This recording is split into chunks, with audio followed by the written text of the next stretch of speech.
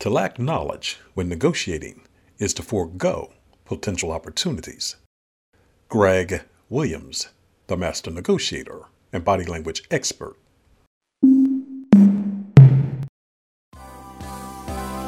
Hello, and welcome to Greg Williams, the master negotiator and body language experts podcast.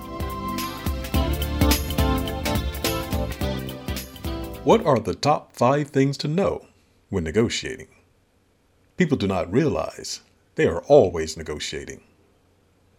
I wish I had a crystal ball. Why? Was the question her friend asked. Because then I would know the top 5 things to know when negotiating. I feel a little out of my depth with my upcoming negotiation, and it's vital for the advancement of my career. That was a synopsis of a conversation between 2 associates, and one of them was struggling over what to do while considering an upcoming negotiation. There are 5 generic considerations to be aware of when negotiating. They are not in order of importance. Keep them in mind because they are essential to your negotiation efforts. Number 1, know with whom you are negotiating, meaning understand why the other negotiator is negotiating with you versus someone else. Know what they seek from the negotiation and what they may do if the 2 of you cannot agree on a deal. You should also plan for what you will do if you cannot reach an amicable outcome. Having that degree of insight and understanding about your perspective and that of your counterpart will allow you to become more flexible during the negotiation. It should also serve to reduce tensions that might otherwise flare up inside of you. An inner emotional flare-up would be detrimental to your negotiation efforts. Number 2, what style of negotiator will be your opposite? Will the other negotiator use a go-along to get-along style of negotiating? Or will they take a more aggressive position, win-lose? The latter perspective concludes that the only way for them to triumph is for you to lose. To be successful when negotiating, you must be adaptive to the style of negotiator that opposes you. That means you may have to become more forceful or more docile based on the other negotiator's style. And you will have to balance the point of being too strong or mild depending on the type of negotiator with whom you are negotiating. Your success or failure will hang in the balance. Number 3, what body language gestures might you expect your negotiation opposite to project during the negotiation? The gestures conveyed via a negotiator's body language can reveal hidden emotional feelings they possess about an action they engage in. And that insight can give you better insight into their thoughts than their words. When assessing a negotiator's body language, observe how they align their movements with their words. For example, if a negotiator stated that he was open to accepting an offer while turning his hands downward, that gesture may indicate that he's not as open as his words profess him to be. The same may be true if he leans backward after making that statement. In that case, his body language is saying, I want to put distance between myself and my words.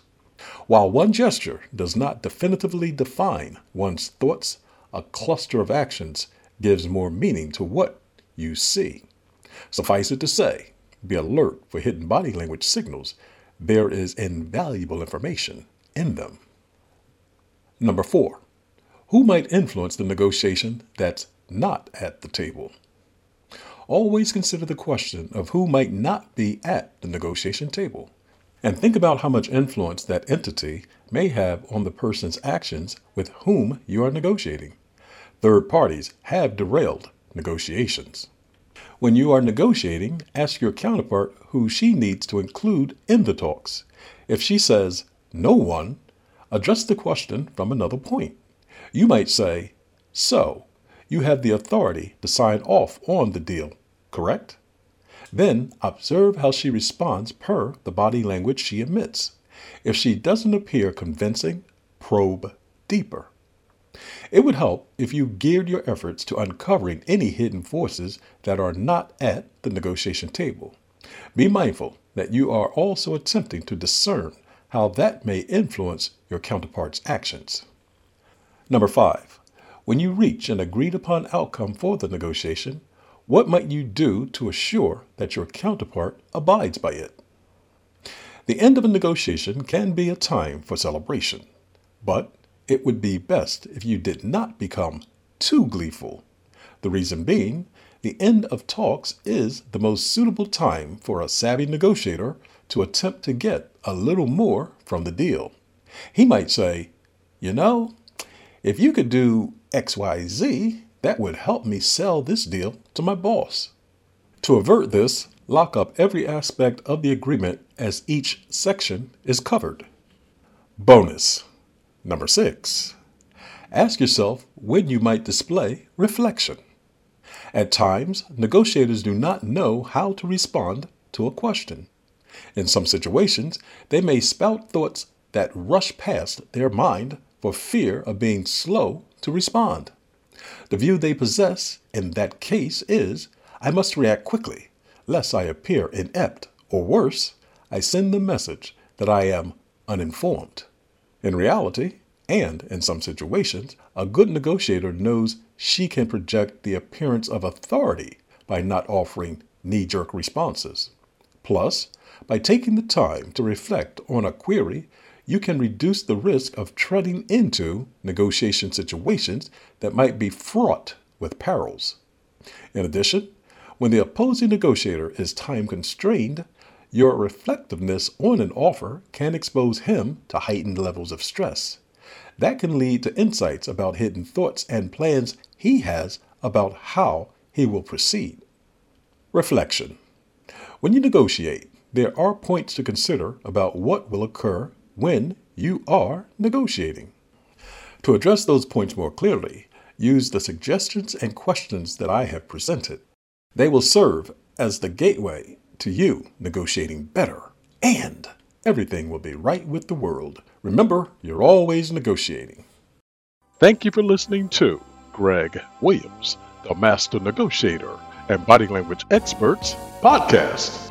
If you'd like to reach me, please do so by sending an email to Greg, G-R-E-G, at the, T-H-E, Master, M-A-S-T-E-R, Negotiator, Negotiator.com.